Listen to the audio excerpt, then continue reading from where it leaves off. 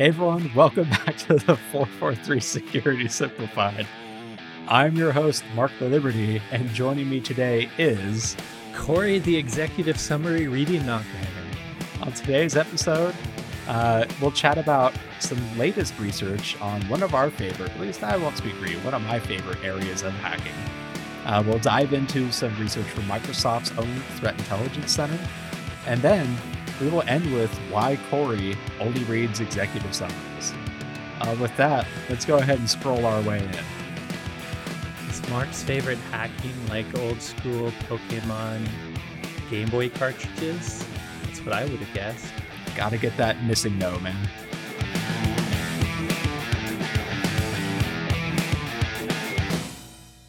So let's start with our first topic, which has a pretty long history in the world of hacking. So you've probably heard us talk about a few times on this podcast, the likes of Charlie Miller and Chris Valesek, who back in, 2015? Quite a while ago now. Yeah, something like that. Became instantly famous when they remotely killed a Jeep Cherokee while it was being driven by a reporter. I would argue that Charlie Miller was already famous to nerds like me, but they became out of security industry famous. Yeah, exactly. They'd since given several talks at Black Hat and DEF CON about car hacking. They were like some of the founding sponsors of the car hacking village at DEF CON.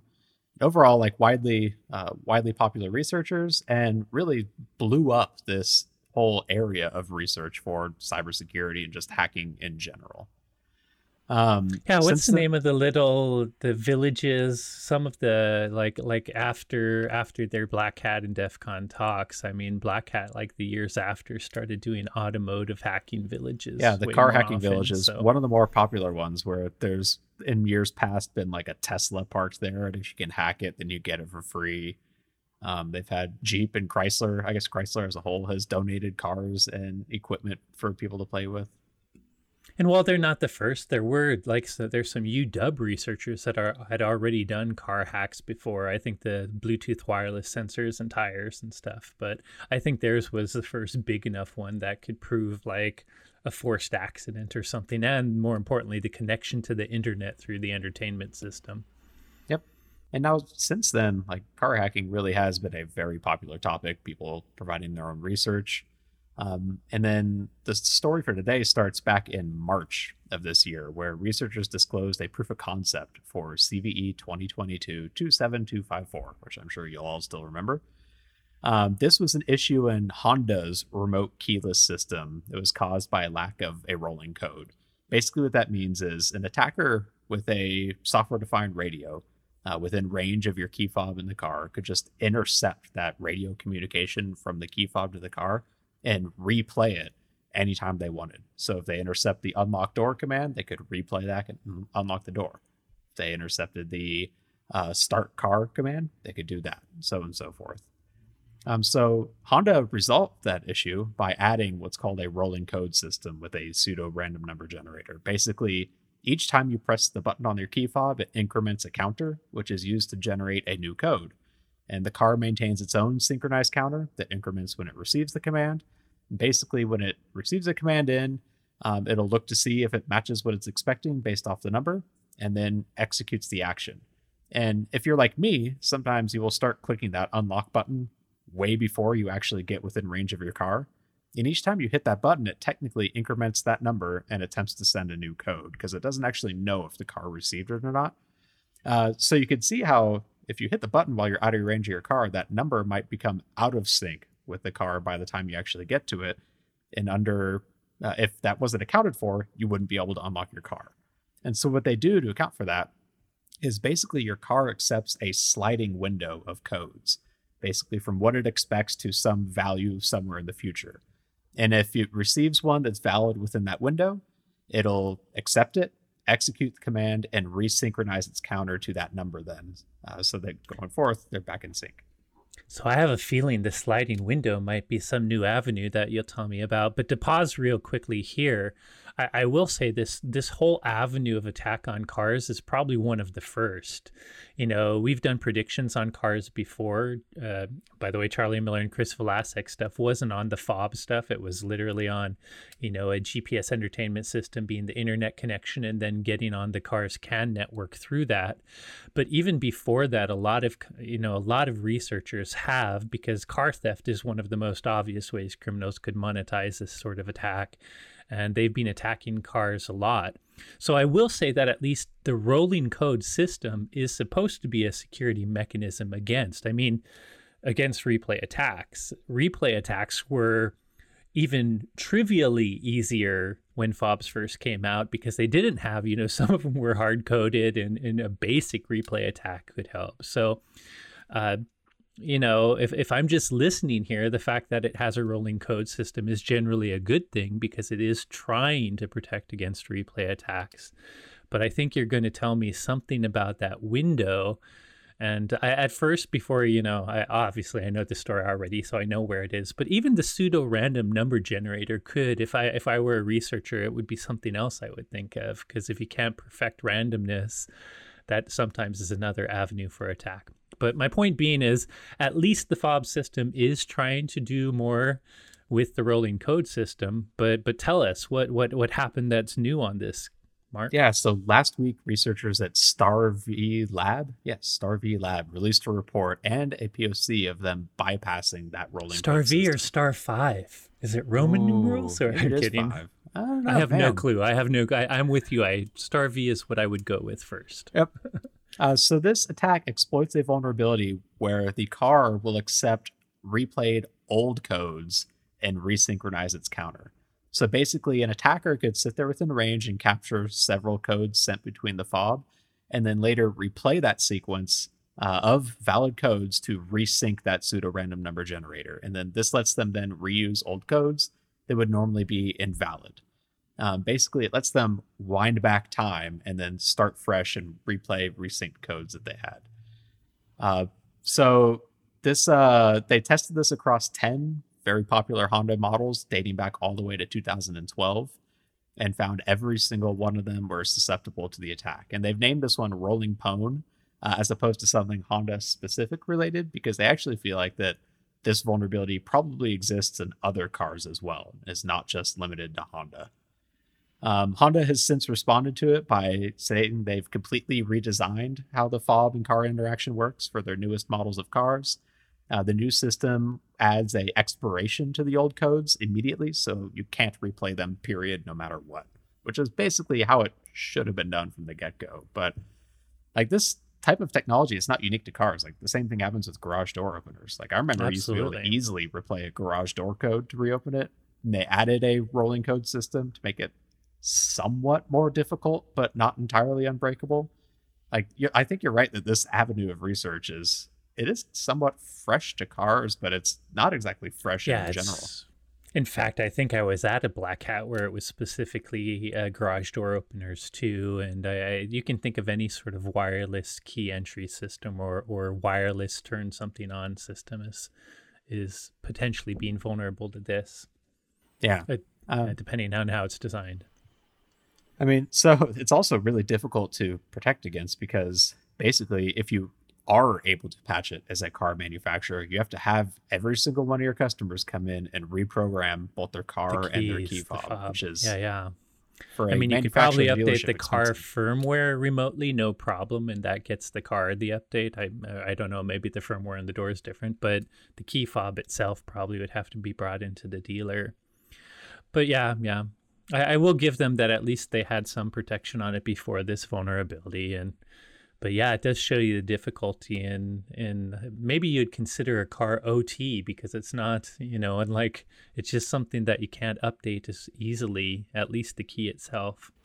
Yeah, for sure. But cool, interesting research. Good that Honda's reacted and is fixing it. But they did. Also, Honda did point out that this does require specialized equipment. They labeled it as like very sophisticated, high-tech hacker. The reality is such BS now. Yeah. all of the POCs I've seen are using just the Hack RF1, which is like $180 little board that you can I connected in would your say lifetime? 5-10 years ago, they might have gotten away with it because maybe it was out of the hands of an unsophisticated attacker. But nowadays, there a couple $100 can get you this type of stuff. So it's not. It's something that's easily learnable on the dark web, and you can just get the equipment pretty easily. Yep. And somewhat related news. So there's actually a talk at Black Hat this year that I can't actually tell if it's directly related to this or just like You tangentially mentioned related. Honda.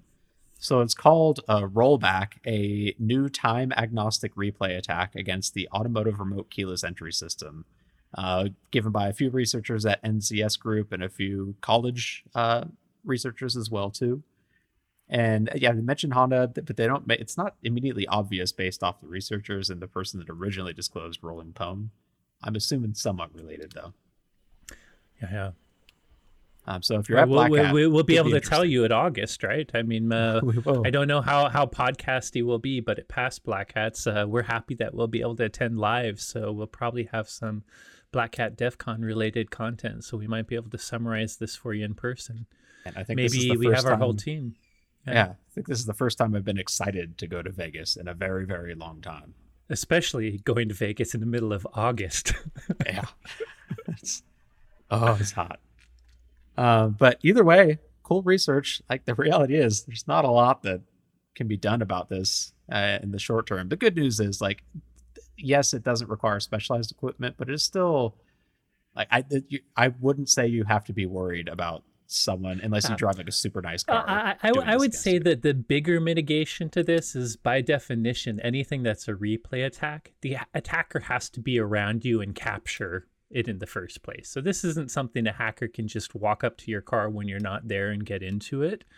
They don't necessarily have to be right next to you to capture this, and there might be antennas that can keep them far away. But if you, at the very least, I guess if there's any practical tip, maybe it's not, don't do what Mark does and keep pressing your key fob over and over when you're really far away from your car. And more specifically, when you get close, maybe look around and make sure there's no shady characters wearing a backpack with a funny antenna pointing at you before. I know that's kind of soft, but there would have to be someone within your proximity when you used your real key to be able to gather what they need to get into your car later. Are you telling me I should stop doing the trick of holding the fob to my head to get that extra see range if on it? your bone conduction adds to the distance or something, whatever man. that trick is. It's going to be a hard habit to break. But I mean, hey, I don't drive a Honda, and so hopefully I'm safe at least. Yeah. What you got now? Like it's a Maserati, not a Maserati, a Bugatti. Oh, unfortunately, you don't pay me that much. Someday, though. Yeah. So also last week, Microsoft's Threat Intelligence Center published a blog post titled "From Cookie Theft to Business Email Compromise, Attackers Use AITM Phishing Sites as Entry Points for Further Financial Fraud." And so this blog post detailed a large scale, and I mean actually really large scale, phishing campaign that used adversary in the middle, or AITM, phishing sites to steal passwords, hijack users' sign-in sessions, and bypass multi-factor authentication. And I say large because the attack campaign has targeted more than 10,000 organizations since September 2021. It's a big which number. is pretty nuts.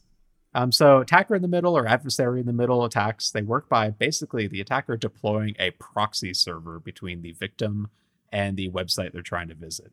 So think like normally, if you're trying to log into office.com, you go to office.com, enter your username and password, maybe accept a MFA prompt, and then you're in. In this situation, the attacker tricks the victim with a phish to visiting some other website. It's like not office.com. They disguise it to make it look like the legitimate website. Common phishing techniques of copying branding over and everything. So the victim thinks they're there to log in. They enter in their credentials. And what really happens is the attacker's fake website takes whatever the user enters and creates its own session to the legitimate website. Real one. And relays those credentials on. A simple way to describe this is it's still really just a phishing site. The way this works is it's a phishing site, but it's a phishing site that's not just capturing the credentials and stuff, but it's also forwarding everything you do send to the legitimate one and acting as a man in the middle so that you get the replies from the legitimate one too. So it's just Yep. a phishing site with redirect proxy capability. It's like a real-time phishing site because it can even, Yeah. prompt you for MFA. And then in most of the cases, it was even giving the victim back the valid session cookie and redirecting them to Yeah. the legitimate So website. that they could get to, yeah. So to them, it looks like nothing. It And looks by the real. way, there's phishing sites that have been acting as a proxy before. The difference being is they might just steal credentials and move on in proxy and then send you to the real site after, so you don't notice it was a phishing site. The difference you're going to get to is how they're that session cookie you're talking about. Tell me more about that. Yeah. So using this stolen session. So basically, once you authenticate normally to a website, you get what's called a session cookie, basically a little bit of data in your web browser that anytime you make a request to that site, like office.com, it says, here's Mark. I'm authenticated with this session ID, verified by this hash or whatever. And so the website assumes that you are Mark then logged in. So if the attacker gains access to that, they can basically use these sites just as if they were you. And so what they were doing in these scenarios were a few different things. So first they would go in and read the victim's email, look for anything potentially useful. They would then attempt to do fraud attacks against it. Before you even get to what they do, realize that includes, you might have said it, but multi-factor authentication. None of this is a new attack. What I find most interesting about this is the scale and the phishing. But we talked about how session cookies back when we are a way to bypass MFA once you've at least gotten a victim to log on with it. Meaning that when Mark goes to a site like this, and hopefully Mark never would click that link because he's a smart dude and he uses DNS Watch.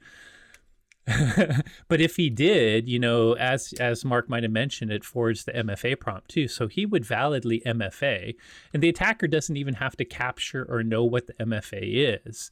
But once you have that session cookie, at least until the session cookie expires, that's all you need to log in. As far as it's concerned, the MFA is already passed because Mark entered it properly through this.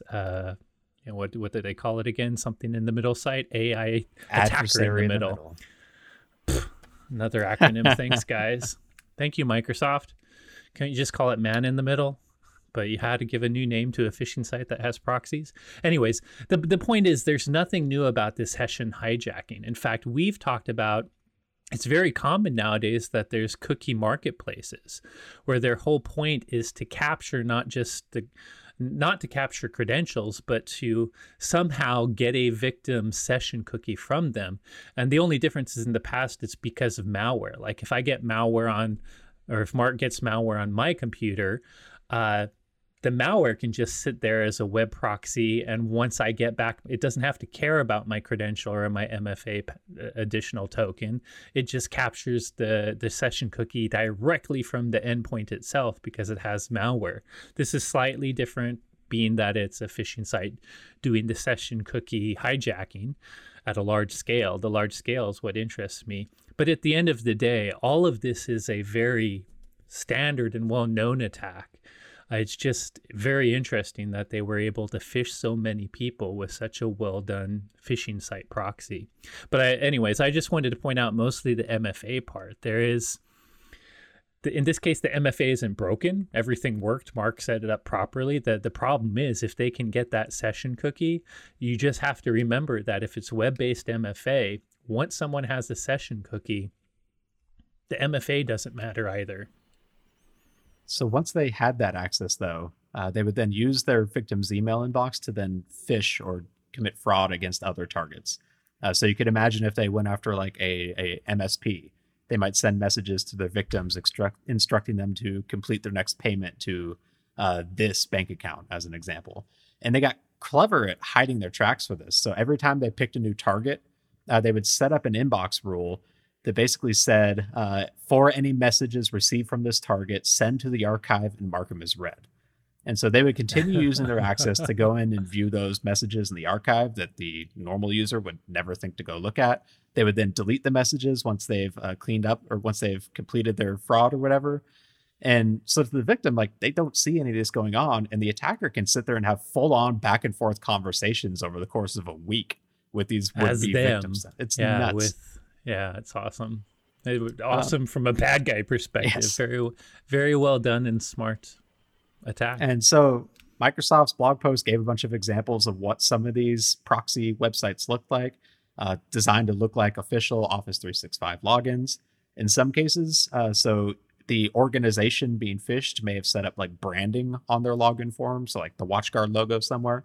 And the phishing website was smart enough to go grab that branding and mimic that on it as well. So a very well crafted attack by these attackers. In the end, though, like how do you protect against this? So Microsoft recommends conditional access policies where basically the session cookie isn't enough in that case. It'll also check the IP address and the device information that's connecting to it, so that just stealing the session cookie, if you aren't also from that user's IP address, that'll raise alarm bells. They recommend anti-phishing solutions as well. So basically neutering that malicious proxy link. Corey mentioned there DNS Watch, basically tools like that, where if you fall for the phish and click the link, instead of going to the bad website, you'll get redirected to a safe black hole. Maybe get a bit of phishing training there in the moment. And then also just visibility. So monitoring for that suspicious or anomalous activity and then triggering an investigation when you see it. Still, pretty difficult style of attack to catch and identify if you aren't actively looking for it. And by the way, the other than the middle one, or I guess the visibility one, the conditional access one isn't up to you. Meaning the people that are getting phished, they're probably getting phished at Microsoft M365. The conditional access isn't something you can do because you're going to someone else's site that's using session cookies. It's something the industry has to do, meaning Microsoft, needs, and by the way, Microsoft does already do this. I'm just using them as an example. They're the ones that for their web application, they can't treat a session cookie as enough. They need to do the additional context of IP address, device information, browser fingerprints. Most big sites do. You've probably seen, like if you go to Amazon, sometimes you'll get emails that I detected a new login from this computer on this date. Was it you? And maybe you had gone to your iPad and logged into something for the first time. So that's because they are paying attention to all this contextual information about where you're logging in. But I just want to make clear that first tip is if you're the victim of going to a phishing site pretending to be someone else, you have no control of what they're doing beyond the session cookie. So that's more industry advice, that if you run a popular website and you don't want your website to be an attacker in the middle target, you should make sure you go beyond the session cookie to protect your visitors. Yep, 100%. So moving on now to the last bit of this episode. It's been a hot minute since Q1 2022. But despite Corey and Trevor's great webinar on the topic, we wanted to go over a few of the key findings from our Q1 Internet Security Report from the WatchGuard Threat Lab. So I guess, Corey, you want to do your quarterly spiel on why we do this report each quarter? Yeah, I guess so. I think in this report, I did something about data-driven decisions. Like if any job you're in right now, if you're a business person, I think we all realize that the best decisions are data-driven decisions. It's if you're a doctor, a patient can come in and say, hey, I feel this way. Look at me really quickly. What do you think I have? If you make a diagnosis just based on what your patient says, it might not be the best diagnosis. A good doctor is going to take measurements. They're going to maybe get your blood pressure, your heart rate. They might even go back and look at your history in your medical file and look at all the heart rate and blood pressure trends from the past to see what's different. They take as much data as they can so that they can give you the best diagnosis. And I think you can apply that to any industry.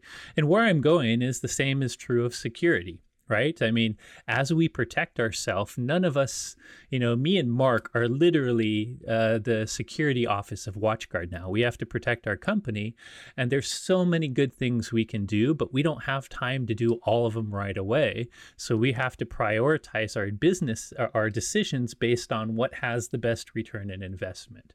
And the whole point of the report is to give you a more real idea, a quantifiable idea of the real threats we see out there. And by having that data of knowing what the real threats are out there, that will help you make risk-based analysis for what's the best defense you can do. What is the best return on investment for the strategy or the next project you're going to do? At the very least, we can tell you the likelihood of certain types of attacks based on what we are really seeing being exploited in the wild. And as you probably well know, part of risk measurement is likelihood of the attack happening. So really the point is to take any quantifiable threat intelligence we get from our products, whether they be endpoint or network products, give you the trends we saw last quarter. And then based on where we see attackers going, sometimes there's big changes, sometimes it's more of the same. But in either case, seeing what they did in the past gives a better understanding of what they might start to do in the future. And hopefully you can adjust your defenses based on that. Data-driven decisions. Data-driven decisions. So in our report, we gather all this information from WatchGuard customers that have opted into sharing it with us. If you are a WatchGuard administrator, on the Firebox at least, under the general settings, there's a little checkbox that says send device feedback to WatchGuard. Among other telemetry information about just feature and service usage on it, anytime your device detects and blocks a threat, it will send a report back to us with a little bit of anonymized information about that attack or malware payload that it blocked. And so we gather this from tens of thousands of Fireboxes deployed around the world that have opted into sharing this and distill it down into this overall threat landscape picture across our customer By the way, base. we'd love to gather it from hundreds of thousands. So if you haven't opted in on it, please do. Yes, exactly. So for this, we're going to keep it short and relatively high level and just pull out the real good bits. If you haven't already read the report, you can get it at watchguard.com/security report. You can also check out the webinar that Corey and Trevor did a few weeks back on, I think it's watchguard.com/webinars for our archive. I could be wrong. I bet if you Google it, you'll find it there as well too. So quick, interesting highlights from it. First off, malware as a whole was down for the quarter about 10%, which is interesting because it's been basically skyrocketing for the past couple of quarters or so. Yeah, we believe it's coming back to pre-pandemic levels, and we feel like that's because maybe some people have started to return to the office, but it did drop Q over Q for the first time in 2 quarters. I will say, while that's a Q over quarter stat, it's still up year over year. So if you look at the same quarter last year, it's still up quite a bit. So it's definitely still on the trend that is growing yearly, but it was surprising to see it go down after seeing such big rises the past 2 quarters. Before this. And it does follow our pre-pandemic trends of having more malware in Q4, more network attacks in Q4, and then it kind of chilling out for a bit in Q1. Yeah. So yeah, Q4 used to be our biggest quarter. At the time, we kind of throw that to all the holiday sales and Christmas and Thanksgiving. So you are right that Q3 was never necessarily our most busy quarter for any threats. That really was Q4 for a while before the pandemic. And one of the big numbers that we track every quarter, and one you can also see on simplicity.org/threat landscape, is what we call the 0-day malware number.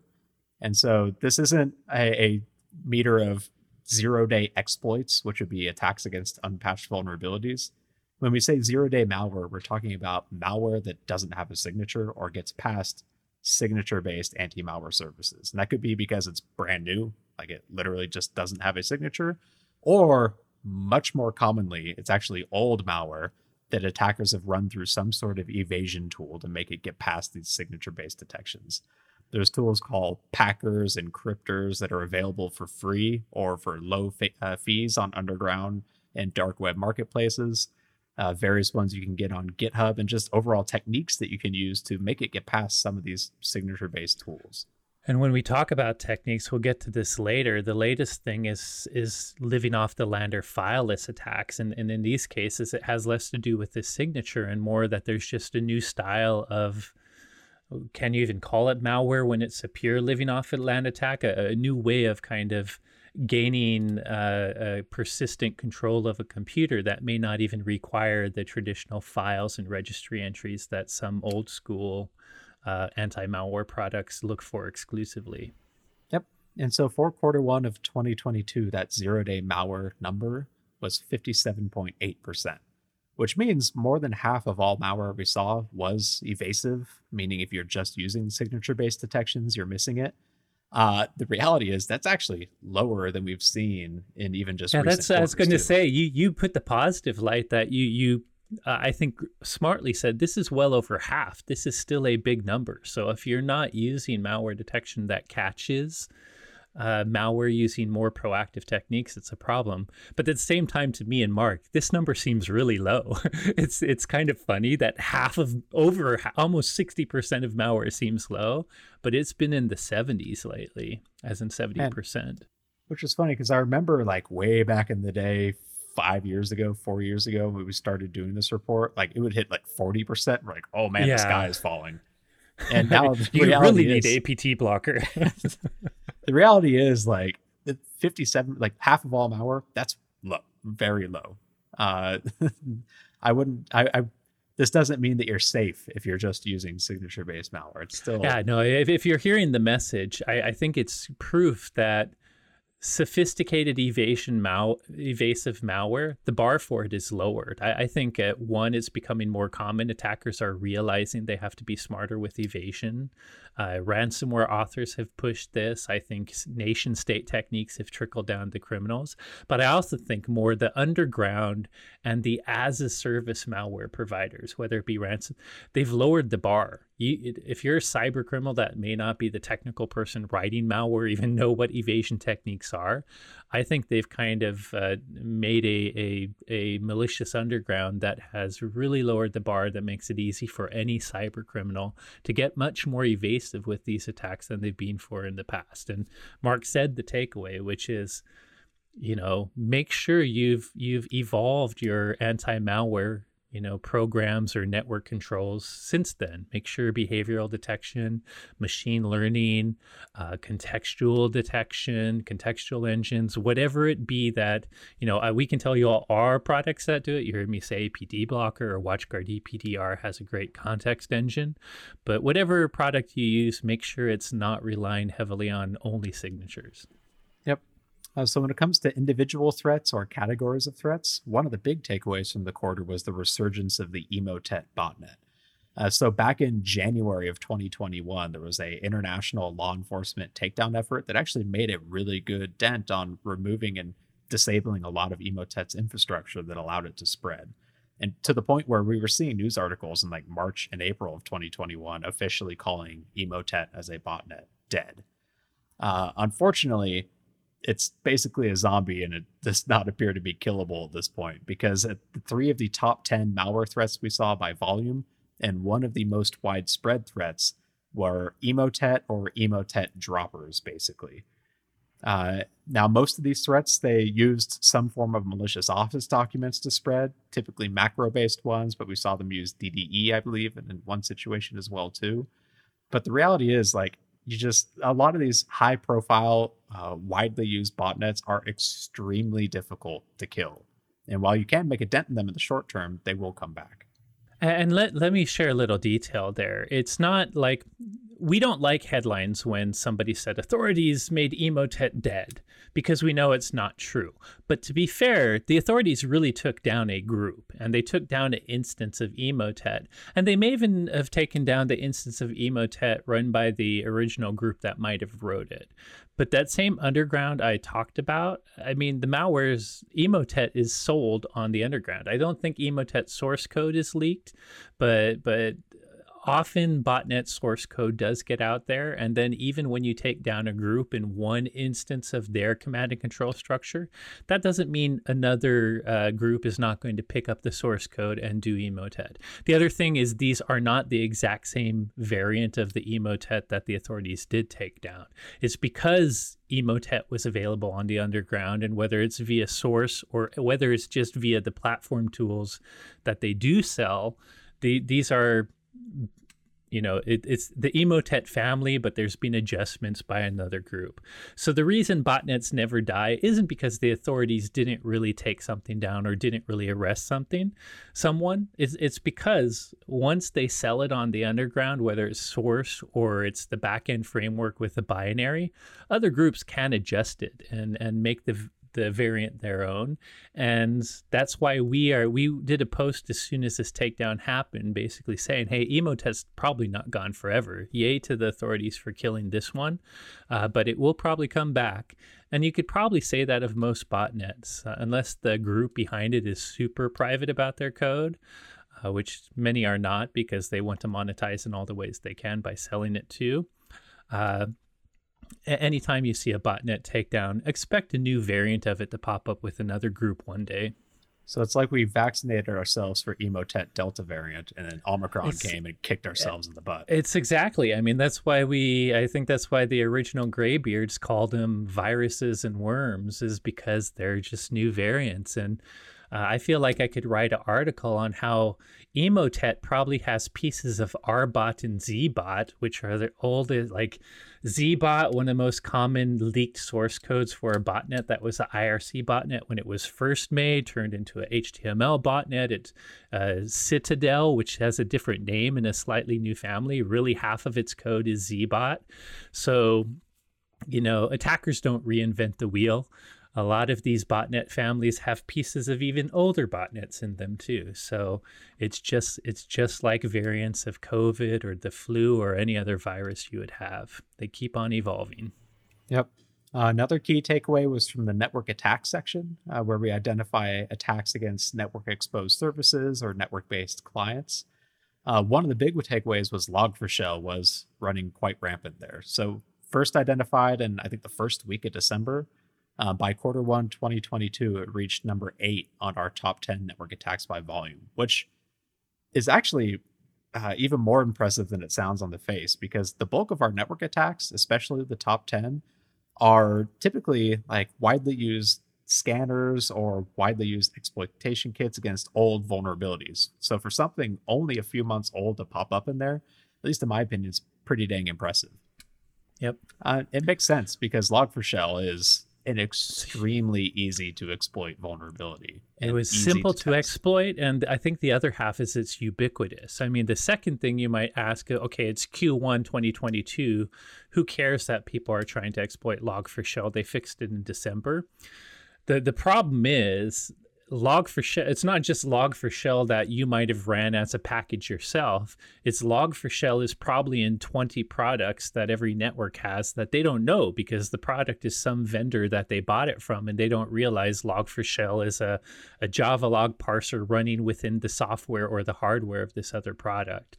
So this is just a reminder. I mean, the takeaway here is obvious. If you haven't patched Log4j.s yet, you definitely should. But I think the additional complexity there that we talked about in the past podcast is you can't just look for whether or not you installed Log4j yourself. You have to really look at every software product you have that might have log parsing based on it. And, so go to every vendor's, hopefully you did this back in December when we recommended it, but I think this is going to be an exploit I think 5 years from now, Mark, we might still see this in the top 10 as one of those just mass scanned. And it's not because it's still old and most people have patched it, but it's in so many little side products that people may not be immediately aware that it's part of this product because they get it from some other vendor, that it probably will stick around for a while. Yep, I'm just with you on guess. that. Yep. Yeah. Last key takeaway from that data comes from the endpoint, where we actually get some more granular views on the types of attacks and types of malware that we're seeing. One of the things we track is the infection vector for the malware, basically how the malware first started on the system. And we bucketed into quite a few different categories there. And one of the categories that we've highlighted in past reports as being quite large, but continues to grow, is script-based attacks. So Corey, you mentioned earlier the living off the land style of attacks. This is exactly that, where the attackers are abusing the tools that are built into our systems like PowerShell, NetSH, other scripting languages in order to basically fly in under the radar without ever dropping a malware payload or And by the anything on the way, system. I recommend we talk a lot about the scripting because usually the glue that ties living off the land attacks is the scripting itself because that's what allows them to launch. But it's also a lot of built-in Windows binaries like certutil. We talked about certutil in the Kaseya attack. So if you're interested, besides PowerShell, that binary itself, LOLBAS, living off the land binary something or other. If you go to LOLBAS, I think it's .com or org, lolbas, they'll give you a list of over 100 binaries that are typically Windows binaries, but there's probably some for other operating systems too. That bad guys, they're legitimate, perfectly good binaries that are supposed to be there on your system, and that's why security products might leave them alone. But the truth is, bad guys can actually use them, or I shouldn't say bad guys, I should say threat actors can use them to do bad things. Yep. So in Q1 of 2022, 88% of all malware detections on the endpoint originated with a script of some sort. And of those script-based threats, 99% of them used PowerShell. I think it was even 99.6. So it was something like only 0.04% used anything besides. So obviously PowerShell is the vector of choice right now for these. And it makes sense. It's a massively powerful tool that is enabled by default on all Windows installations. I mean, it's in the name, right? The whole reason Microsoft bought the company that made PowerShell because it's a powerful dang utility. But the point is, if you have the right privilege to like PowerShell in a domain admin's hands can literally do anything on a Windows network. So yeah. Takeaway here, by the way, is that contextual engine. This is why you can't rely on signature-based AV. You need products like I'll pitch WatchGuard EPDR, but if you want other products, they might do it too.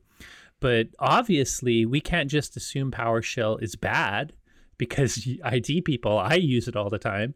But what our product basically does is when PowerShell is spawned, we start paying attention to context. Same with when the command line is spawned. Same with other common Windows processes that can be used for bad.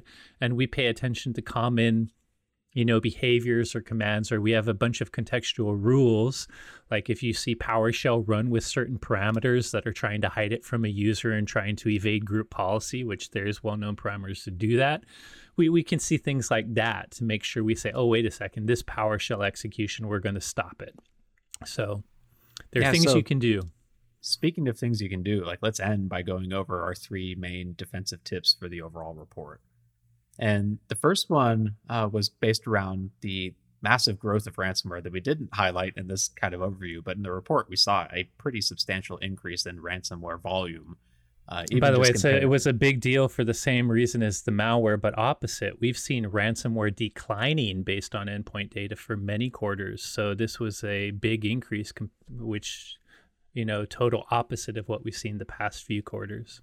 And so our tip was basically make sure that you've got not just good backups, but that you've tested your recovery procedures as well too. Like a backup is only as good as your ability to recover from it sometime in the future. Also make sure that you're using multi-factor authentication because more often than not, attackers are using compromised credentials in these attacks to deploy ransomware. And then just have good layers of proactive anti-malware. So we mentioned that only half of malware detections we saw evaded signature-based detections. But if you get 2 ransomware payloads, that means that one of them is going to come in and successfully execute if you're not using proactive anti-malware detections. And by the way, those aren't the only ransomware. I think we start this tip by mentioning ransomware is one of those attacks that is very multi-vectored. There's so many ways it comes in that it really is a layered security thing. I mean, you better have a lot of layers of security, but those 3 specific tips we think are the biggest return in investment for ransomware. 100%. Second tip was harden your corporate Microsoft Office security settings. Corey, you want to take that one?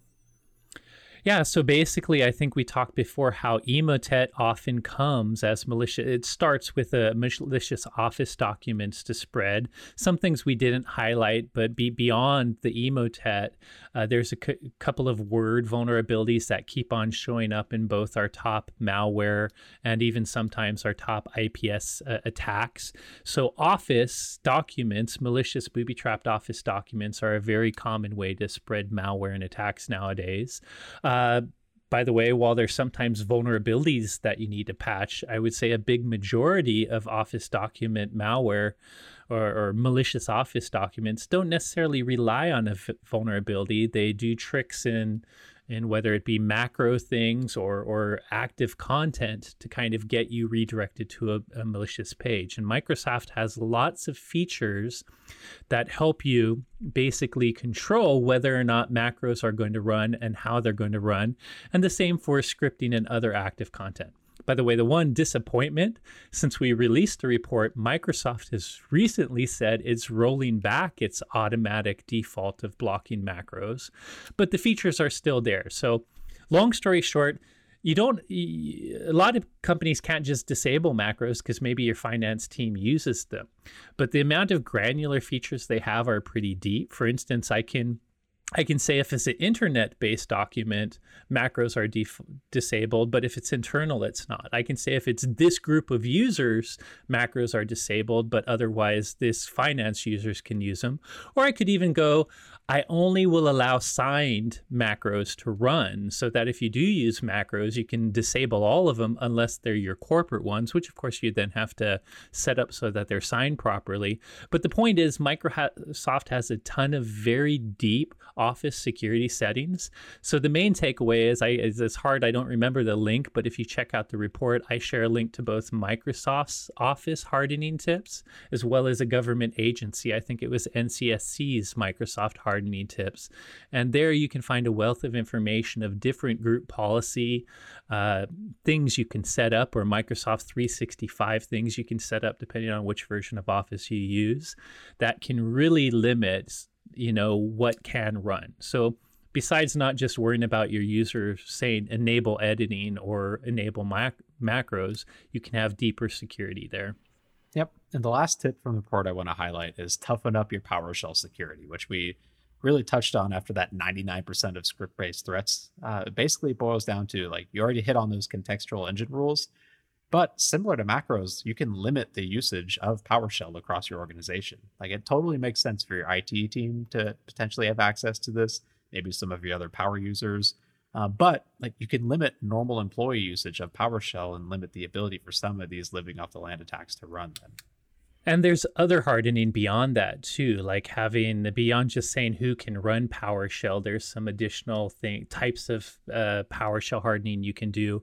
Again, in the report, we point to 2 different guides that will help you find the right balance of limiting PowerShell, whether it's limiting some users from running it at all or disabling some capabilities, or maybe I think you can even get down to the level of only approved PowerShell scripts. So just check out those hardening guides for both Microsoft Office and for PowerShell. Yep. And this was a super quick review of our report. If you haven't already read it by now, it's watchguard.com/security report. This one was a pretty good one with a lot of interesting information in it.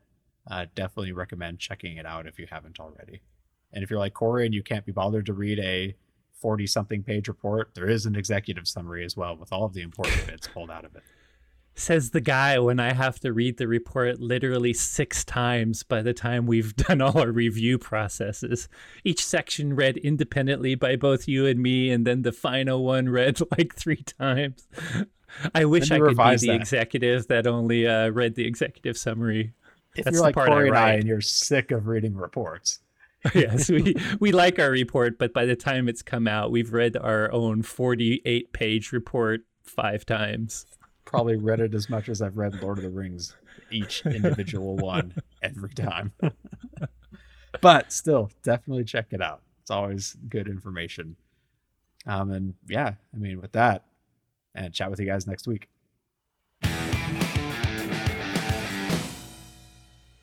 Hey everyone, thanks again for listening. As always, if you enjoyed today's episode, don't forget to rate, review, and subscribe. If you have any questions on today's topics or suggestions for future episode topics, you can reach out to us on Twitter.